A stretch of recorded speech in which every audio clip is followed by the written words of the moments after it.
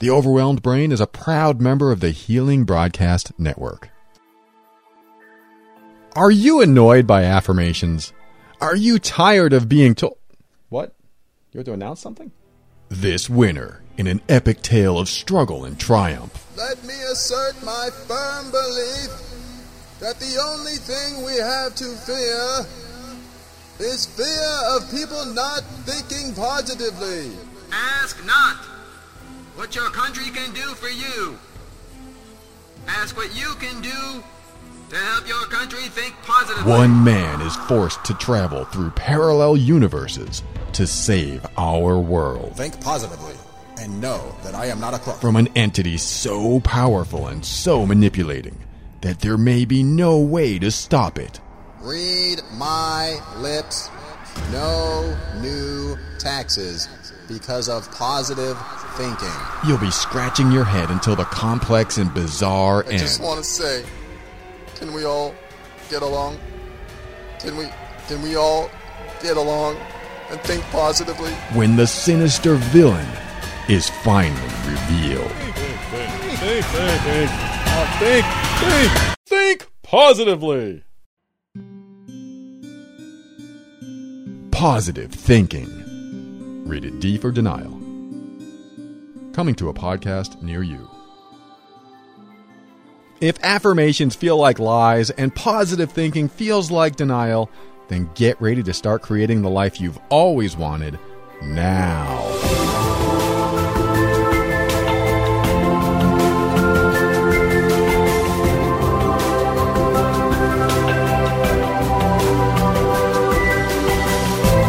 Hello, this is Paul Coliani, host of The Overwhelmed Brain, the personal growth show for the critical thinker. On every episode, we'll talk about practical, down-to-earth steps to help you improve your mood and keep you sane in this powerful journey we call life. I want to help you bridge the gap between your emotions and reason, causing you to discover why you do the things you do and what you can do to reach higher levels of happiness and lower levels of stress and overwhelm. If you're here to learn more common sense tips for improving your life, you're in the wrong place. This is the direct path to uncommon sense, and that's why it's going to help you learn, heal, grow, and evolve. My ultimate goal is to help you become empowered so that you can create the life you want. So today's format's going to change a little bit. Just today's. We're going to keep the format that we've been using in other shows, but today I want to play you something I recorded a few days ago. It's part of an interview I did with a fellow broadcaster named Eric Zimmer, and he hosts a show that you may know about if you're in iTunes a lot, and that show is called The One You Feed, and it's an interview-style show. It's sort of opposite of mine, but it's along the same lines of a lot of the things that I teach. Now, like you'll hear in this interview, what's very interesting about this is that, and he admits this, he's very low-key. He's just this very passive, calm, pleasant person to talk to. And what happens with me when I talk to someone like this is that I tend to absorb that and ride that wave along with him. For example, many moons ago, I interviewed someone named Clark Danger. And Clark came on the show all jazzed up and, "Hey, Paul, how you doing? It's great to be here." And I would say, "Hey, Clark, it's great to be here. So glad you made it." And my energy would rise up. And so I find it fascinating when this happens, because this happens in real life too. Whenever you're around someone who has a different energy level, one of you is going to adopt the other's. And when you don't adopt the other person's energy level, you end up out of rapport. Now, what I mean by that is you have good rapport when you're with someone and you're like them. Not only do you like them, but you are like them in many ways. Now, it doesn't mean that's the way you are when you're not with them, but usually your energy levels match. And what I mean by that is the tempo of your speech, your body movements, your body language, the things you talk about. It's something called matching and mirroring. When you're with someone and you match a lot of their gestures and their voice inflection, you end up building a rapport without even thinking about it. And a lot of this takes place subconsciously. You might wonder why some people get along with other people so well, because those people are probably unconsciously matching the people they talk to. And a good example of this is when I worked for a company and the telephone repairman came in, or I think he worked on the computers and the telephones.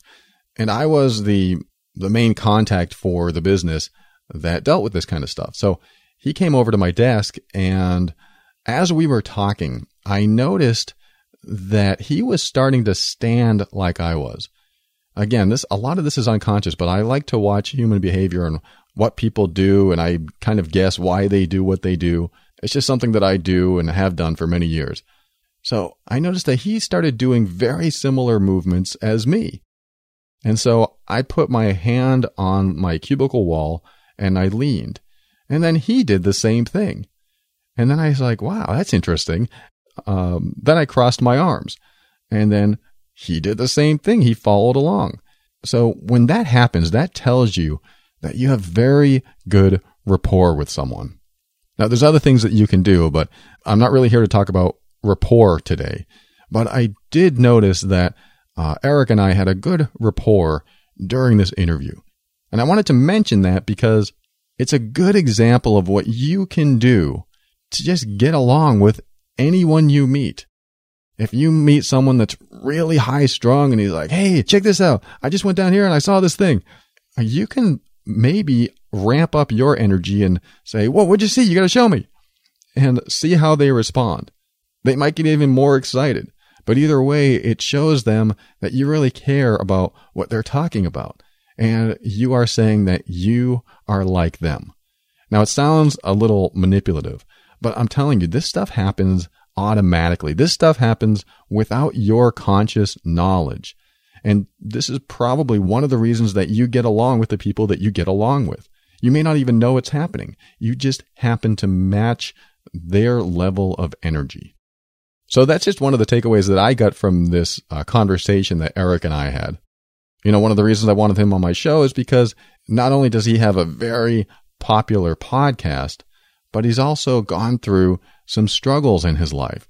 And I really wanted to know where he was at when he was a kid and what he went through and also what he did to get out of it. And, you know, we get into his use of drugs and alcohol and how he was in depression and what he did to get out. Now, what's interesting is that on this show, I only teach a few methods out of depression. And this interview was very humbling to me because I never teach the method of getting medication. And Eric helped me realize that sometimes things are so bad, or sometimes there's a path that you just can't take because you don't know how to get there. And when the medication is available and it helps you get to a path of healing, even if the medication isn't exactly what heals you, but gets you to a place where you can start healing in other ways, either with or without the medication, then it's important to consider every resource you have available to you. So don't get me wrong. I'm not here to say take drugs for what ails you, but I am here to say that it's important for me and anyone listening to keep an open mind on the best path for healing, not only for yourself, but for other people. Because we know people that are, in that funky state, in a bad situation, and they're doing the best they can to get out of that situation. Some people aren't. Some people stay in that situation, but you can tell when some people are really struggling and they're doing what they can. They're going to therapy. They're taking medication. Whatever they're doing what they believe and what they know how to do. So sometimes you don't know what to do. Sometimes you don't know what you don't know. And we talk about that on this show today. So most of the show is taken up with this segment with Eric and I's conversation. I hope you enjoy it. Now let's go right into the conversation with Eric Zimmer from the One You Feed podcast.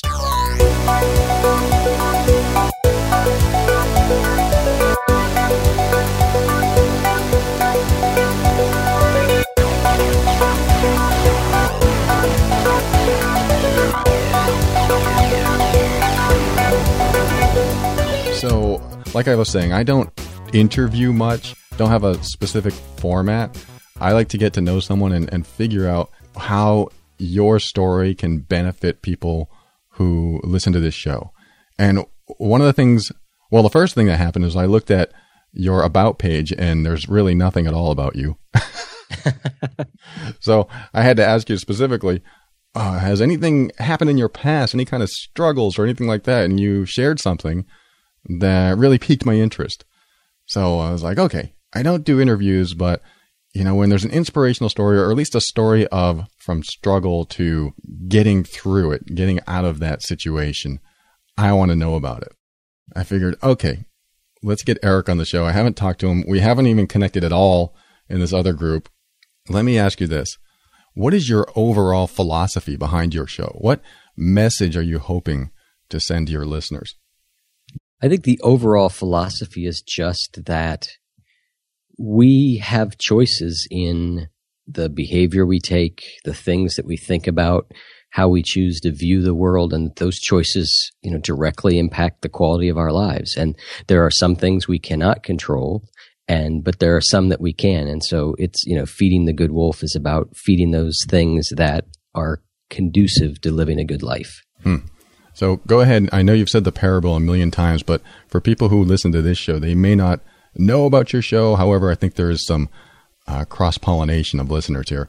But just in case nobody's ever heard the show, go ahead and tell the parable, and so they know what we're talking about. Sure. The parable is that there is a grandfather, and he's talking with his grandson. He says, in life, there are two wolves inside of us that are always at battle. One is a good wolf, which represents things like kindness and bravery and love. And the other is a bad wolf, which represents things like greed and hatred and fear. And the grandson stops and he thinks about it for a second, and he looks up at his grandfather and he says, "Grandfather, which one wins?" And the grandfather says, "The one you feed."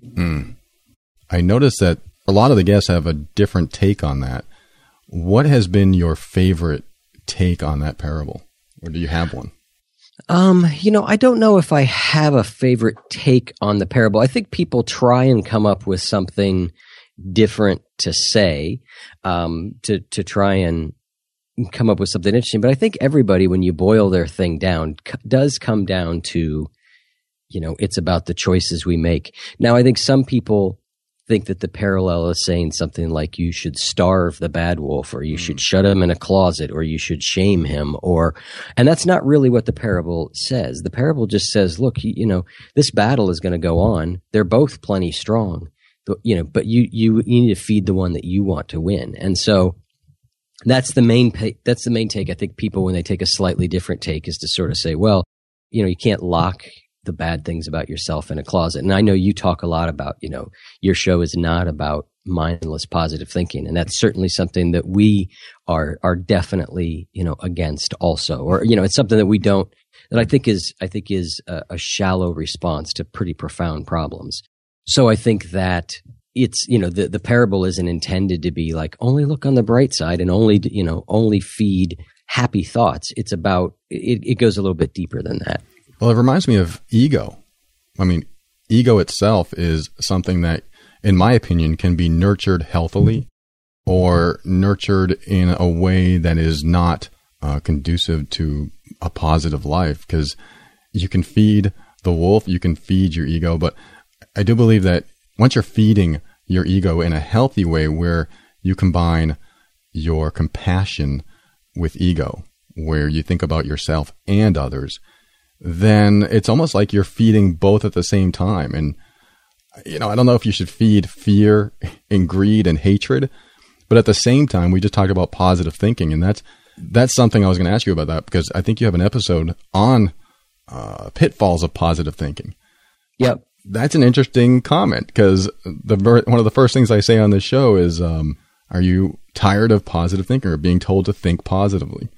So what is your take on that? What is your take on positive thinking? Well, I mean, I think like most things that catch on and enjoy widespread popularity, there is some truth in it. We perceive the world through our own filters, and we make up stories about what things mean and what's happening all the time. So given that that's the fact, you might as well choose something that's positive versus negative if you're just making it up anyway. So in that regard, I think there's truth in positive thinking. You know, there's truth in looking on the bright side. I walk into a hotel room and I can look at all the things I like about it and all that, or I can find the one little part of the room that's got something that I don't like. The view isn't exactly what I wanted, or boy, I wish that, you know, there are more pillows. So I'm framing my experience that way. I might as well choose to look on the positive things. I think the problem with positive thinking is at a pretty mundane level is that we don't always feel positive, and trying to tell ourselves that we feel good when we feel lousy, or trying to tell ourselves that something is great when it's not great, doesn't work because we don't believe ourselves. Yes. Totally. Then I think you get to the deeper level, which is when is it positive thinking and when are you deluding yourself? You know, if you're in a really terrible, say, let's take an extreme. You're in an abusive relationship and you keep trying to tell yourself how wonderful the relationship and how loving that person is because you're trying to think positive. Don't allow anything negative, or you draw that to yourself. Well, then you're obviously living in delusion. And when that positive thinking is taken all the way to that extreme, which is like you basically attract into your life what you think of, that's really where I get most sort of bothered by it, because it says things like, oh, those people, you know, who were in Paris the other night out eating, they drew that to themselves. You know, the people that were seeing the band, if they just had better if they just had better thoughts. And that's where that thing, when you get all the way to the secret or the law of attraction, I start to bump up against. But I think in its sort of like most things, if you keep it in the middle, take a moderate approach to it, positive thinking has a lot of good uses. It's just not the panacea that it's often painted to be. Totally agree. I think positive thinking is a straight path to denial. And when you are covering any negative thoughts that you have with positive thinking, then you're just continuing to repress what really needs to be addressed inside of you. I prefer optimistic thinking. I really like the idea of, like you said, walking into a hotel and looking at all the cool stuff and just being positive about it, but noticing that something bothers you. And being okay with it, like that bothers me. What that person's doing bothers me. And being okay with addressing it inside yourself instead of just like some religious cultures will tell you to do, is don't think about anything negative. Only think about the positive stuff. And then they end up in psychotherapy 20 years later because they lived such a restricted lifestyle. You know, I talk all the time on the show, you know, and the question I ask people a lot is, you know, how do you find the right balance between, on one end, there is repressing your emotions, whether that's that you shove them down, you pretend they don't exist, or you cover them up with work or with alcohol. And then the other end of the spectrum is like indulging in your emotions and feeling sorry for yourself. And, you know, everything that happens, you're analyzing, what does it mean to me? And, you know, you're just this, and somewhere it seems like healthy people find somewhere in between those two places.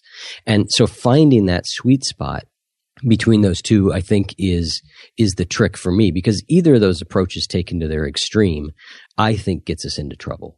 I agree. And it's sort of like going along the lines of letting go of the ego, or maybe more along the lines of not seeking happiness, which many people try to do, but just seeking peace, or just seeking satisfaction that brings moments of happiness.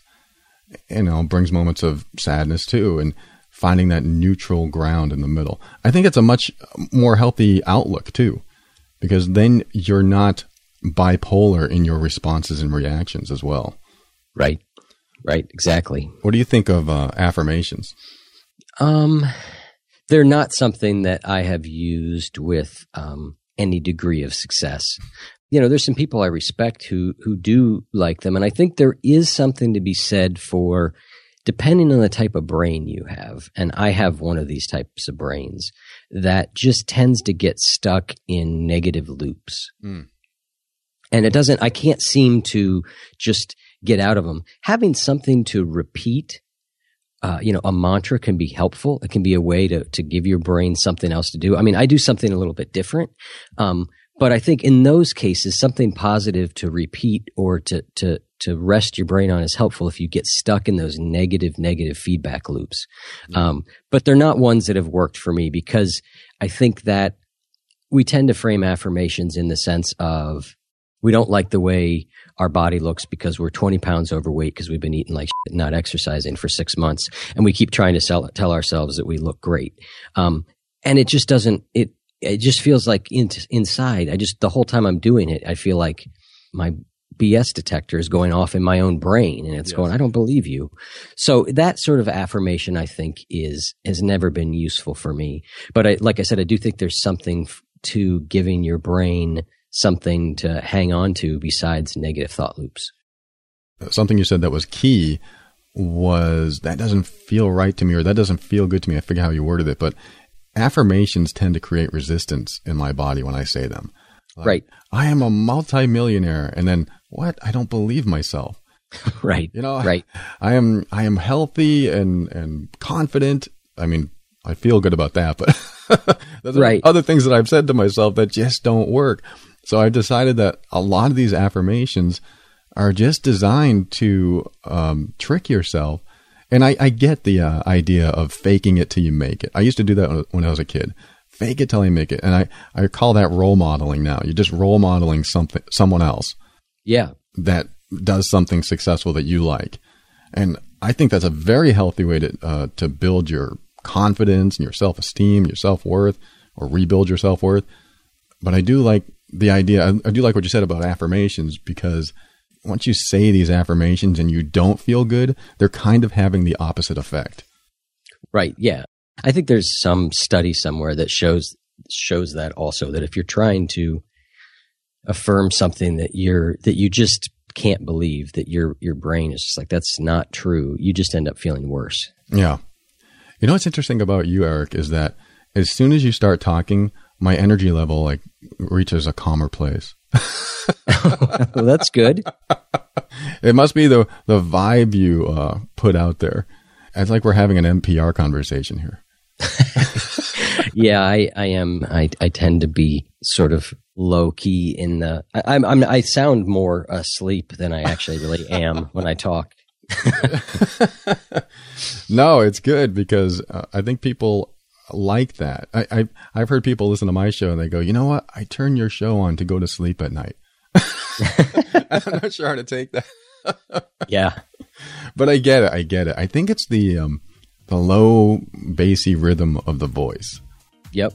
Yeah, it is soothing. Yeah, you have a soothing voice. I think that's what's going to happen. When people listen to this show, they're like, oh, this is making me calm and tired.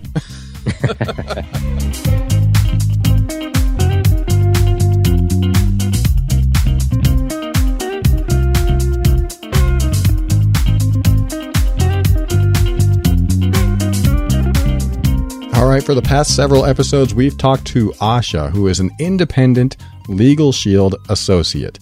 If you don't know what Legal Shield is, it's a service that you can get at a low monthly rate. It's like, I think Asha is paying $20 a month or so. And what that means is that she doesn't get billed on the clock for legal services. She just pays $20 a month and she can talk to lawyers anytime she wants for no extra fee. So I ask her a different question every week just to find out more about the service and share it with you, because I highly recommend this service, especially if you're going through anything where you feel powerless, where you feel like you have no choice but to give in. And I don't want you to be in that position. That's why I am so supportive and I promote this service over and over again on this show, because it gets you out of the mess. It gets you out of that situation where you might feel powerless. So anyway, this week I asked Asha, of the people that she talks to and refers Legal Shield to, is there a common characteristic or trait that she finds in people that benefit from this the most? And here was her response. One of the things that I've learned, and I think this is true, the people who have the least disposable income often, sadly, tend to have the least amount of power. They don't have attorneys on retainer. And all business people in our greedy little corporate world, I know I'm terrible, but they know this. You know, corporations and even people that are just not ethical, they know this, And they take advantage of those people every chance they get because they know the people don't have good resources. They don't have the money to spend. You're not going to fight some billionaire. He's got 16 high-dollar corporate attorneys. That's going to cost too much out of your pocket. But you sure are going to go after the little guy who you think doesn't have any idea what he's up against, and you think that you can finagle him.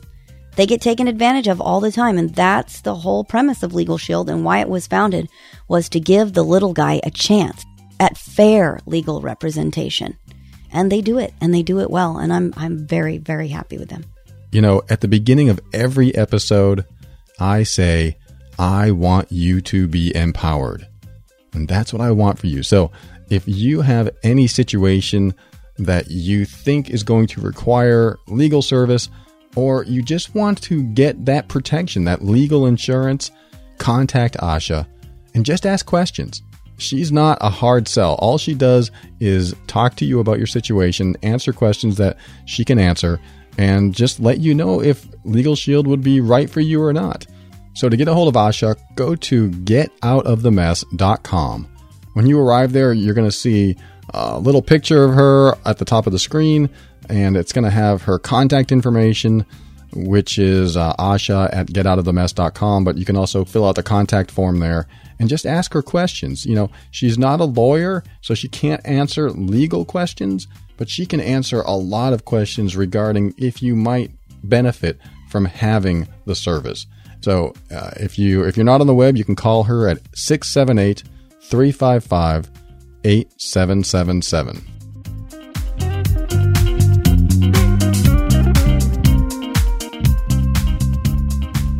Let me ask you this. You've had struggles in your past, and this is one of the reasons I wanted you on the show. I don't know how open you are about your past and like one of the biggest struggles were, but are you willing to share one of your struggles from your past?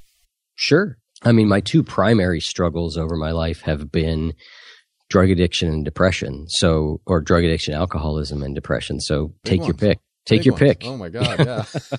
Which started first? That's a good question that I don't think I know the answer to. Really? I would say probably the depression started first. I was not a well-adjusted, happy child. So I would guess that probably predates it, though I never would have had the words to call it depression. But yeah, I would say the depression probably preceded the alcoholism and drug addiction, which didn't really get started in earnest till I was 18. Yeah, when you had more access. Yeah, well, I had, I drank and did drugs a little bit early in high school and did them very strangely. Even then I can look back and go, that wasn't normal, but I didn't do it. I didn't do it a lot. And then I got involved in something. I had started a tutoring program for inner city kids in my junior year of high school. And I saw what drugs and alcohol were doing to those kids' lives. And I was like, nope, not doing it. And so I kind of went straight edge for a few years until I hit a situation that caused me to say, screw it. Oh. And I took a drink and I was off to the races. It was like a switch flipped. Wow. So it's kind of like dormant inside of you. And then suddenly one drink just, like you said, flips the switch and you're back. Yeah. I mean, in my case, I think it was just a bunch of things came together all at one time that, just allowed me to be off to the races. So, and I don't know that I was sober very often, not under the influence of something, hardly at all for the next probably 6-7 years. That's a long time. I mean, a lot of people still drink. Like my stepfather has been drinking since I was 1 and I'm 46 or 45 now. So I don't know how he has more blood than alcohol in his system. And I don't know how he's still alive. But yeah. I think of doing that for 6 years where you're hardly sober. And I go, that would kill me. I'm a lightweight. But when I hear my stepfather, who's been doing it all his life, I just like, how do people survive? We're supermen. Our bodies are incredible. Yeah, they definitely are. I mean, and the good news for me, I guess, it's one of those you could spin it either way. But I think the good news for me is that I'm an alcoholic and addict of the type that just tends to burn the house down very quickly. Mm. It's like I said, it's not like I drink really heavily on weekends and I would take the week off, or that I only drink in the evenings, I just kind of go full tilt 24 hours a day out of the gates. And that causes it to come crashing down around me sooner. And I think in some ways that's a benefit to people. Well, because there's a lot of people I know that are able, who drink more than I would say is probably healthy for them, physical health and mental health. Right. But there aren't any real significant consequences from it. Their life just holds together fine. And so the compelling reason to make any change just isn't there. And so that can go on 20, 30, 40, 50 years. I mean, and I think that's why I'm grateful for me that it led to hard drugs and, it just, everything fell apart really fast for me. So it was very clear I had a choice to make. And it was about, getting clean and sober or probably dying. At the very least, I had a lot of jail time that was coming. And so I was kind of forced into a way of life that is far better for me. You give me such little time to talk about all this amazing stuff that you're bringing up. Jail time. One thing that occurred to me is do you know exactly what caused your depression in the first place? Can you think of a series of events or a situation that happened when you were a kid? Or no, I have no idea. I mean, it runs in my family. So I come by, there's a genetic disposition to it. It appears, or if it's not genetic, I think it's actually both. I think it's genetic and it's passed down through behavior and actions. My mom suffers from it. I think she was very depressed. Did you ever when we were younger? Oh, yeah. Well, that's what I was wondering is, did you ever experience her depression on yourself, either through lack of attention, lack of love, lack of feeling significant? Like probably my one of my things is I remember very, very, very little before the age of like 16. Wow, yeah. It's just kind of a big blank. So I don't really know. I mean, I can look at the way I behave and I can look at the way I react to things and all that, and I can make some suppositions. I can hear people describe what my family looked like to them from the outside and all that kind of stuff. But I can't really say, I remember X, Y, or Z. Right. I certainly had all the symptoms of somebody who, felt like they were neglected or didn't get their needs met. I mean, and, I don't hold anything against my parents. I think they did the very best they could at the point they were at. I mean, I've got a 17-year-old son and I've done the best I can with him. But I'm sure there's going to be something when he's my age, he's going to be saying, well, if my dad had just, I don't know what that thing is, but there's surely something. Yeah. And so, I don't really, I think looking back on that stuff is interesting as a lens to try and understand what can I do to work with it so it makes it better. I haven't found it to be too useful looking back on it as anything other as a way for me to take responsibility of here's how I am today. What caused that? How can I change it? But most of my progress in life and recovery and getting better has really been more focused, I think, on what am I doing in the moment than what am I unearthing about my past. And in my case, there isn't anything to unearth because I can't remember it. So right. that doesn't give me a lot to work with. Right. Well, especially if you're okay now, then there's probably not too much of a reason to look back and figure things out. If you're okay now. I think I'm okay now, right? I mean, how do you feel? I generally feel pretty good. Yeah. But I mean, depression is still a part of my life. It's not gone. I think I'm a person who, in the same way that I think I'm an alcoholic, I think I'm always kind of going to be an alcoholic. And what that means is I just don't think I can drink safely. I don't think it means much more than that, really. A lot of people morph it into being a lot of things. I think that just means I can't drink safely. But I don't think that's going away. And I would be thrilled if the depression totally lifted and went away. But that hasn't been my experience. It's there. It's far more manageable. It's not there all the time, but I think I just feel it kind of cycle through. It feels, to me, it feels very much like there's something chemically happening in my body because I can't ever tie like, I feel depressed right now to this event, this thing happened, that happened. It's just like it feels like women get their period every 30 days and there's hormonal changes that come with that. I feel like I don't know what the time rhythm is, but there's some cyclical nature to my moods. And, I go through troughs where I'm like, yep, okay, yeah, I recognize this feeling. But there was a time when you were more depressed. Oh, yeah. Oh, yes. And you were down. I mean, I went through a period of about 2.5 years before I started recovering from that. And I have my own experience of it. And I'm curious about what the experience was like for you, if you remember it. You remember being depressed? I remember my major episode, what I would consider one of my major episodes of depression as an adult was when I was probably 29 or 30, and my marriage ended. I had a 2-year-old son at the time, and my marriage ended, and it ended in a very surprising and sort of shocking way. I was also taking interferon treatment for hepatitis C that I had gotten from, being a intravenous drug addict. And all those things came together to just sort of throw me into a pretty deep tailspin. And I can remember that my depression for me is, it's just a deadness. It's not a sadness. It's not like, oh, I'm so sad about this, or it's a deadness. Like I can tell it's sort of creeping back when I can't find anything on Spotify that I want to listen to, or I can't find a book that I want to read. Because normally, or a podcast episode I want to listen to, normally it's like I'm tormented by how much there is I want to do. And I go, what am I going to do? I want to do this. Oh boy, I'd love to do that. But when the depression comes in, it's like none of that stuff sounds good.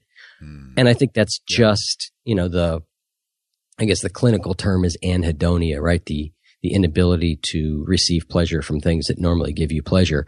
That's what my depression is like. It's this real flat, tired. I can't concentrate. I can't make decisions. I don't want to do anything. It's just I just refer to it as being it's a sort of a blankness, a deadness. And so that's what it feels like. Now it never gets, for me these days, it never gets severe enough that I'm not able to just keep trucking through it. I just kind of, at least at this phase in my life, I tend to treat it like the emotional flu is what I call it. Because when I'm in that space, or I know people who wrestle with depression, if you get into that space and you decide that's the time to really start examining your life, that can be a rough time to do it, at least for me, because everything is so negatively colored. Clouded, yeah. Right. So what I do when that comes on is I just sort of think about like, well, what's it like when you have a cold or the flu, right? It's a similar thing. The world just doesn't look good. You don't feel good. So I just kind of take care of myself. Maybe slow down just a hair. And then a couple of days later, it just sort of rolls on its merry way and I'm kind of back to myself. That's a great perspective because a cold passes. Depression, these episodes, they do pass. Especially if you've had them before, then you have references. Well, I know this depression passed and I'll be back to my merry old jolly self or whatever your homeostasis is. Yeah, I think it depends, right? I mean, I think that I treat my depression, right? I've treated it for years, and some of that is medicinal, some of that is lifestyle, but I treat it. And so then when it flares up a little bit, I can look and go, okay, am I doing the things that I'm supposed to do that I know are good for me, that I know help with this? If I am, then I go, well, here it is. I'll just ride it out. If I'm not, it helps me get back on. I try and get back on some of the things that are good for me. But I think for people who have not successfully treated their depression, riding it out can be a bad idea because, that may not clear if you don't, I think that's what you're saying. Once you've been through it a bunch of times, you can kind of recognize it and work with it more skillfully. Well, that and knowing that it will pass, because when you're in a state, or when I was in depression, it just felt like it was never going to go away. Oh, yeah. And I think that's one of its signature characteristics is that you believe it's always going to be this way. Yes, that's a problem. When you have that lack of emotion, when you're not connected to any emotion, you lose all sense of meaning and purpose. Right. That's right. Yep. That's a great way to put it. So we're running up really close to our mark here, and I want to know something that you did or a series of steps that you took, whether it was a mind process, a thought process, or just a point in your life where you went, I've had enough. This is what I'm going to do to get beyond this. What steps did you take? What process did you go through to feel better? Well, I mean, I think I eventually at one point, one of the big ones for me was I went, okay, this is, I think I need professional help for depression from a medicine perspective. And I made that decision after I had sort of tried everything else that I could think of, read about, exercise, eat good, take St. John's wort, sleep more, name your litany of things, right? I'm doing all doing all of it, and I'm not better. So I think that was a big one for me, was to go and do that and get on the medicine and accept that was part of who I am. And I think there's a lot of people out there, and there's a lot of movement, and you can hear a lot of noise that says that those medicines are not the right approach, that, there are other things you can do. And I believe all that is true in certain cases, right? Yeah. In my case, it wasn't. It wasn't a diet thing. It wasn't an exercise thing. Right. It just it has something to do with the way I'm wired. It's the same way with alcohol. I mean, I got sober when I was 25 the first time, and I stayed sober for about 9 years. And then I went back out and I drank for a few years. Yeah. And the reason I got into that was because I was looking at my life and I went, you know what? Look, I'm taking good care of myself. I've learned, I've done all this therapy. I'm just a better person. I make good decisions about eating. I'm very successful professionally. So, I was just a kid back then. I bet I can drink, I'll just make good decisions around drinking. Doesn't work in my case. So it wasn't, I was not one of those people that could become moderate in their drinking if they got enough therapy, or if they had enough green smoothies, or, it's just, that's not the way that was for me. And that's not the way my depression is. At least till now, I never rule out, what could change in the future. But for me, the big step was accepting that I probably needed to be on the medicine and putting in the effort with the doctor to find something that worked. Excellent. I mean, you found the right choice, obviously, and it's been helping. Yeah, it's helped a lot. And I go through periods where I think, okay, maybe I think I'm getting ready in a period to try and maybe see, if working with a doctor, if I reduce the medicine a little bit, what things look like. But I just don't think there should be any shame around that. There seems to be this, if you take good enough care of yourself, you shouldn't have depression and shouldn't need medicine. And like I said, that's not true for everybody. Well, some people don't know what they don't know. And it's like, if I don't know what I don't know, then how do I heal? So right. Maybe medication will help me get to a point where I finally know what to work on. That's right. Yep. And I think it can be that. It can be just a stabilizing thing that helps people stabilize to the point. Yeah. But it's not for everybody. And that's in the same way that I don't think medicine's for everybody. I just think all this stuff we can get on these shows, you do it and I do it, and people write about it and blog and all this stuff, where we share our experience and what worked for us. But everybody is different, and everybody's got to find out for themselves, this works or that doesn't work, or, and it's just not, it's not as simple. I heard you, on one of your shows, sort of joking about, if you just want the 5 tips to, XYZ, it's like life. I don't think life works that way. I don't think there's 5 steps and everything's fine.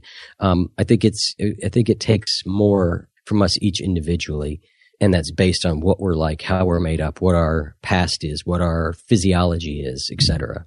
I had one on the 5 steps to denial. That's usually the kind of steps I teach, just as a sarcastic thing. Right, exactly. One of the most powerful steps out of my depression was, and it came out of nowhere, was admitting that I absolutely hated my stepfather. And I had never hated him.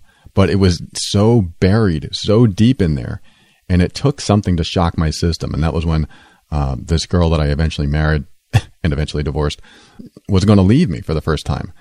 And I was like, "You're going to leave me? Why?" And she goes, "I can't be around you. You're always depressed." I'm like, I'm working on it. I'm trying to heal. Well, call me when you're ready. And then I just lost it. I just buckled and fell on the floor and started crying, and out of the blue, I don't know what it was. I just touched on a repressed emotion that was in there of hatred. And when that came out of me and I cried it out, it was like the very first peace I felt in a long time. And I realized, at that point, I need to express more of this crap inside of me.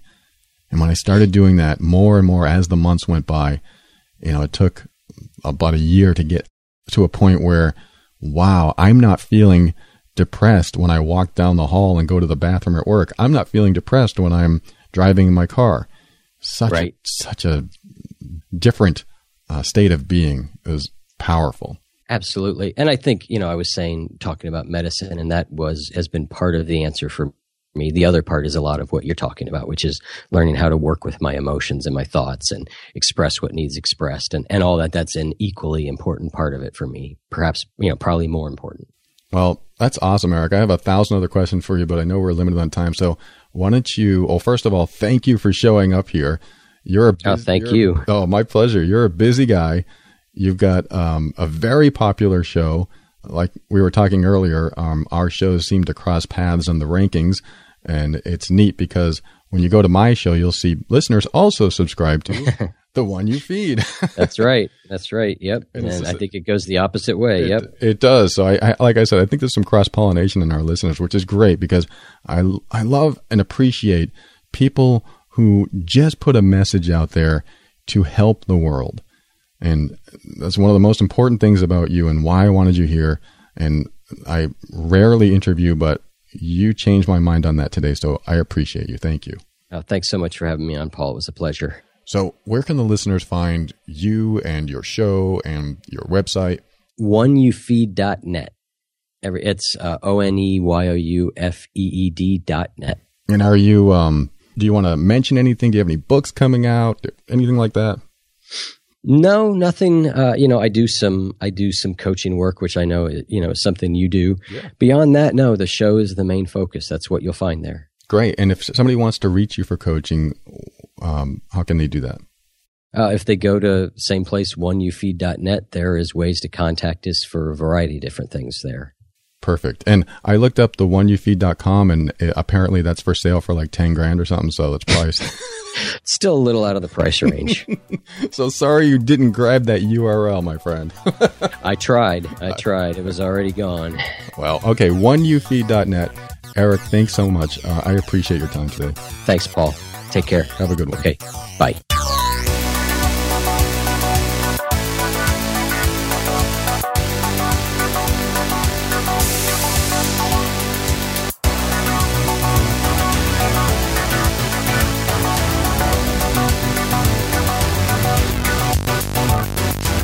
All right, that was Eric Zimmer from the One You Feed podcast at oneyoufeed.net. And the one thing he said that I really want to address right now is how, perhaps some of us can be pre-wired for a certain disposition like depression. And it's really hard to accept that. It's really hard to accept that we are hardwired to feel in a bad way or in a way that is unwanted. Because if we accept that we are hardwired to feel that way, then we lose the power of choice because it's taken away before we even have a chance to address it. Now, he may be right. He may be right that we are hardwired. I tend to believe that it's inherited, but maybe not genetically. I'm probably 100% wrong, but you know what? It doesn't matter because my belief is what helps me through tough situations. And beliefs are so important when it comes to things that you don't want in your life. If you don't want depression and your belief is that you are hardwired for it, then it's going to be a lot more difficult to make a choice to not be depressed. Not that depression is a choice. I never chose depression. I didn't even know about it until it happened to me. But having the belief that you're not hardwired helps you keep your options open. Again, yes, some people may be hardwired for depression. Maybe it's a chemical makeup. Maybe it's the way our neuronal circuitry is structured. Or maybe it's just something learned from the people that took care of us when we were growing up. And a lot of this can ride on what you believe. Now, does what you believe serve you? And that's one thing that Eric really brought to light is that his beliefs that medication would work to help him through his depression worked. His beliefs helped drive him through and get him over some of the tough stuff in life. Beliefs will drive your behavior and empower you. And beliefs can also disempower you. So what are you going to choose to believe? For example, if you've experienced depression and it still comes and goes, or you're experiencing it now, What do you believe about that depression? Do you believe, well, it's just the way I am and it's never going to go away? And if you do believe that, how empowering does that feel? It doesn't. I know it doesn't. I've tried that on. It does not feel empowering to go, it's just the way I am. Some people have diseases or crippling injuries, and they know those things aren't going to go away. So how can beliefs help you then? Well, this is where you come to acceptance. This is where you go, I accept that this is the way it is. Now, what acceptance does is eliminate, or at least greatly decrease, the resistance in your mind and body. When you decrease resistance about something you don't like, what you don't like isn't amplified in your life. Does that make sense? If you don't like to be depressed, then don't resist that you get depressed. Don't resist it. Know it happens and know it will pass. Now, I know what some people might be thinking, well, mine never passes. I always feel that way. Yes, I get it. I've been there. I was there for 2 years. It never seemed to go away. But you know what? People get over depression. Even if you know you're hardwired to get it, people get over it. And it may come and go after you get over it, just like with Eric. But people do get over it, which means there is a way. There's always a way. So I don't say this because I know everything. I say this to help you cement the idea that your beliefs will make it happen easier, will empower you to make different choices, to make different decisions. You know, one of the things I help teach with getting out of depression is changing your routine. With depression, you really don't want to do anything. There's no meaning in things. You don't feel your emotions. But I guarantee if you filled a bathtub full of ice and stepped into it, you're going to feel something. And what I call that is shocking the system.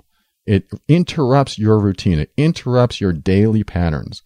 You know, it's not the solution, but it's an idea. It's implanting the seed of an idea of changing what you do in either little ways or big ways so that it shocks your system. I really love the idea of shocking your nervous system, not literally, but figuratively, or at least metaphorically.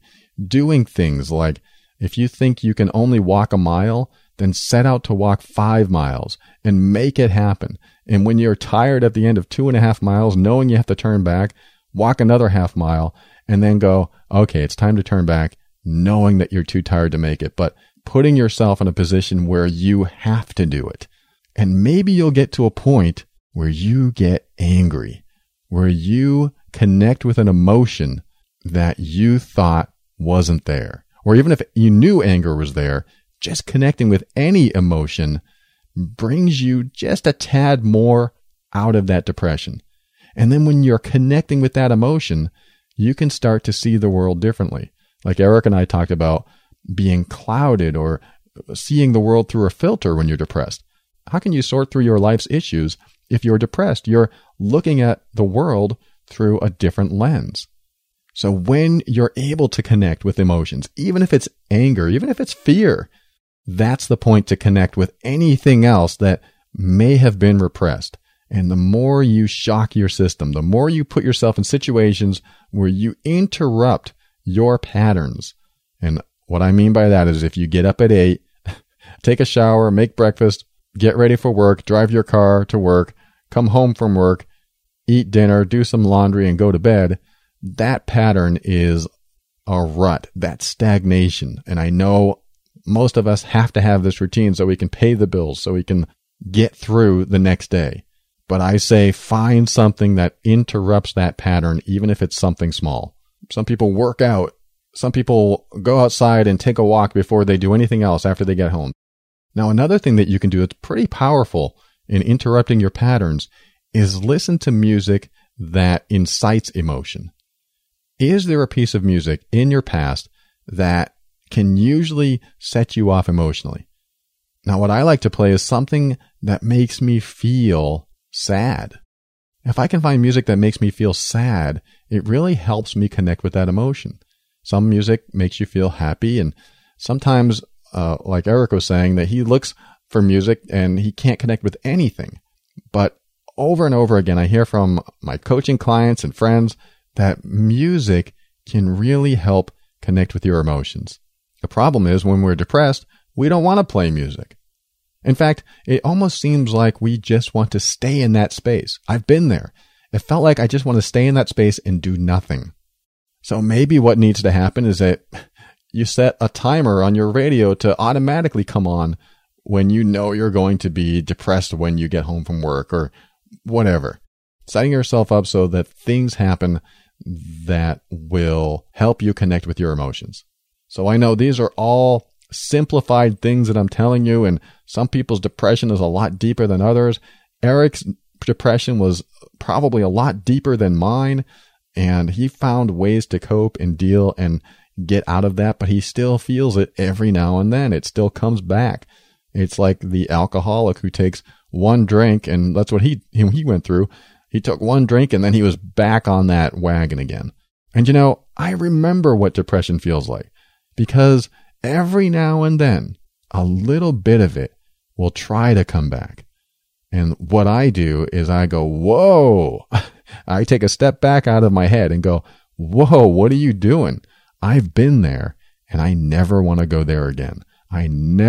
This is my attitude. I never want to go there again.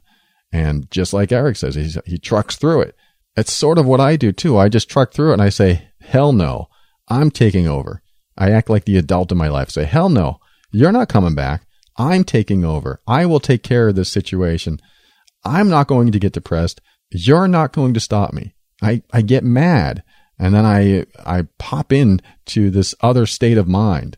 And that's a great pattern interruption for me, because what typically happens when depression starts to kick in is we go, oh, I'm starting to feel down, or I know this depression's coming back. And what are you doing to counter that? So I've talked about depression before. Go ahead and pull up those episodes if you want.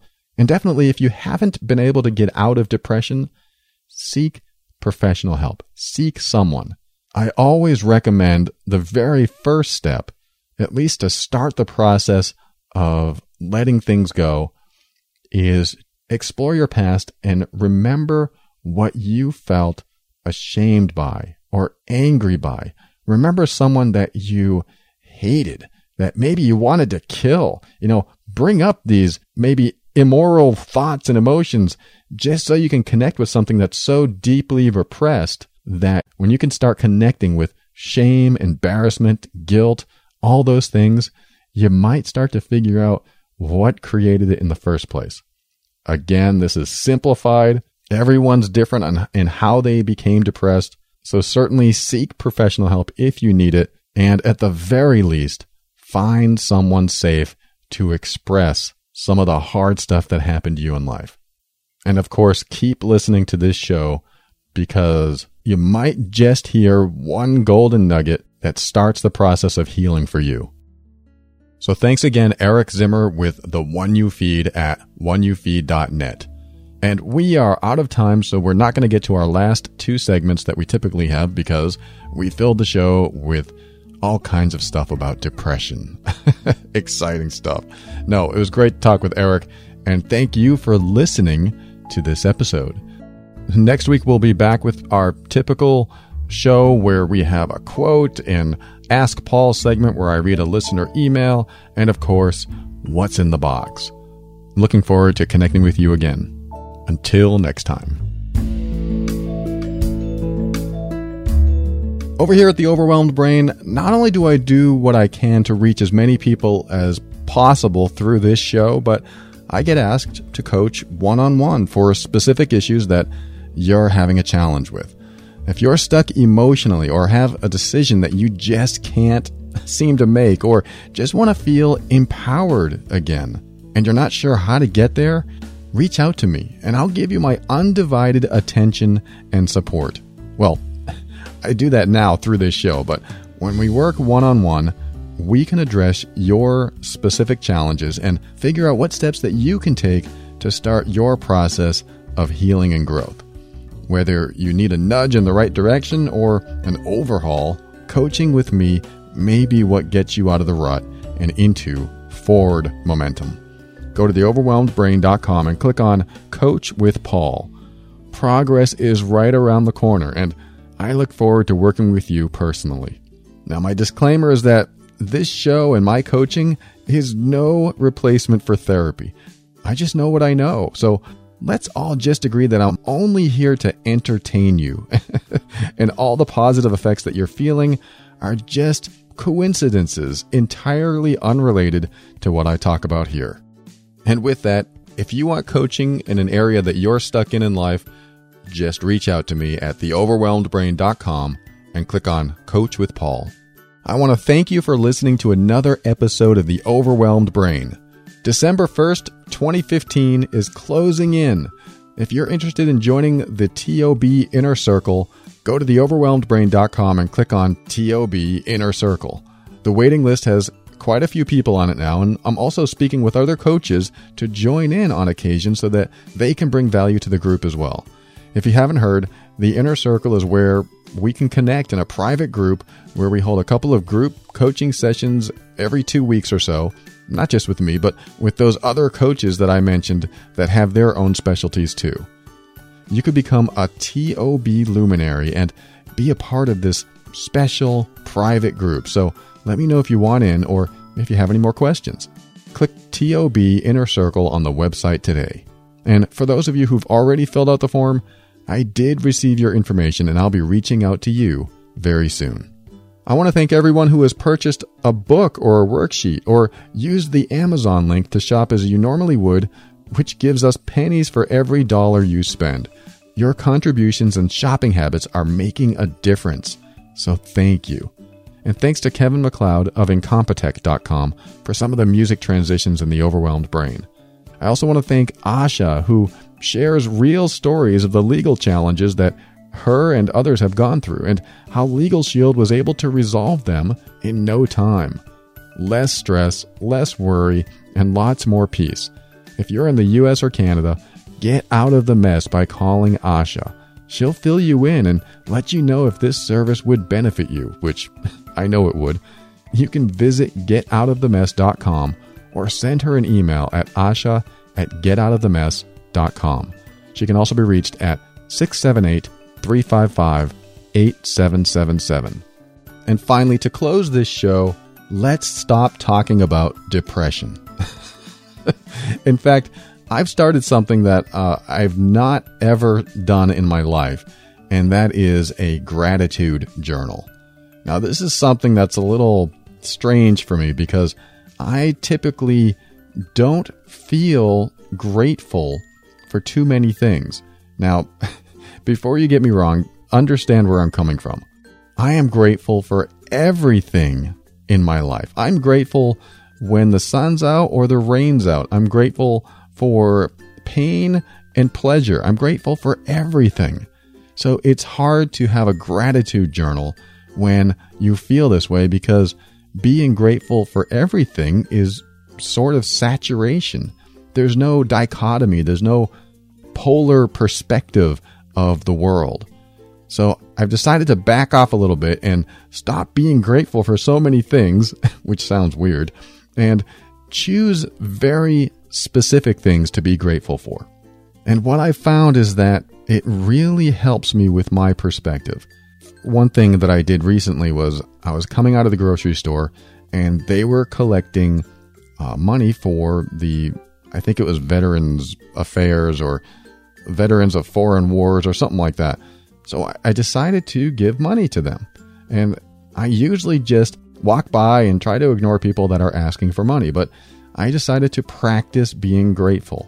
And when I was walking by, I realized what our soldiers, what our armies and navies and Marines and Air Force, what all these military organizations are doing.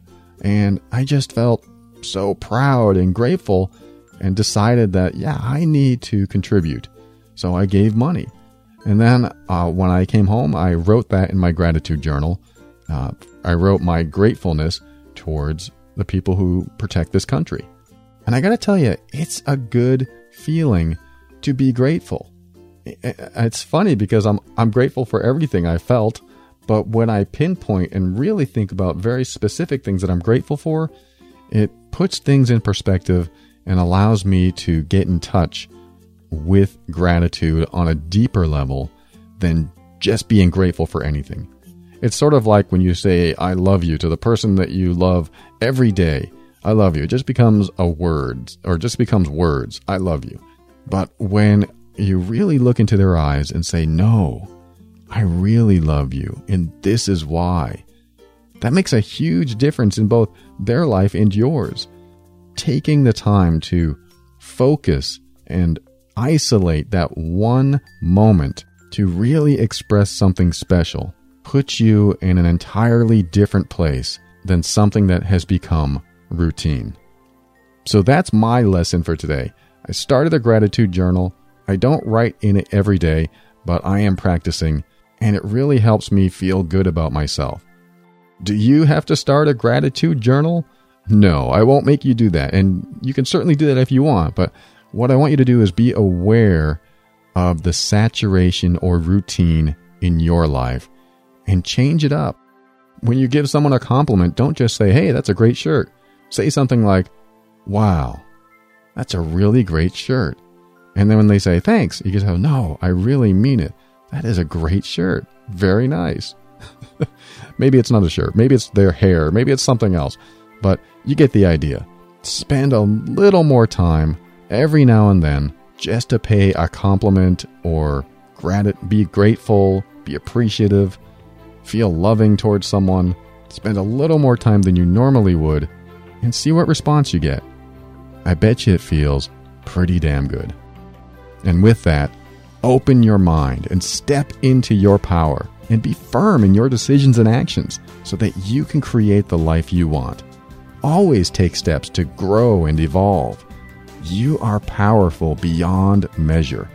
And above all, and this is something I absolutely know to be true about you, you are amazing.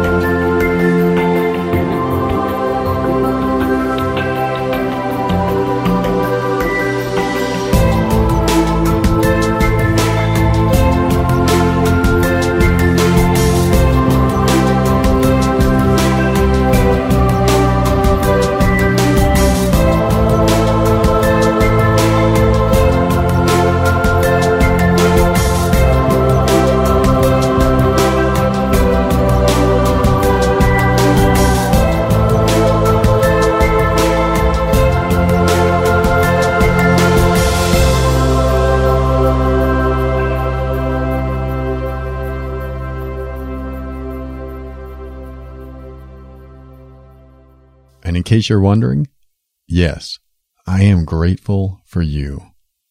You are also in my gratitude journal.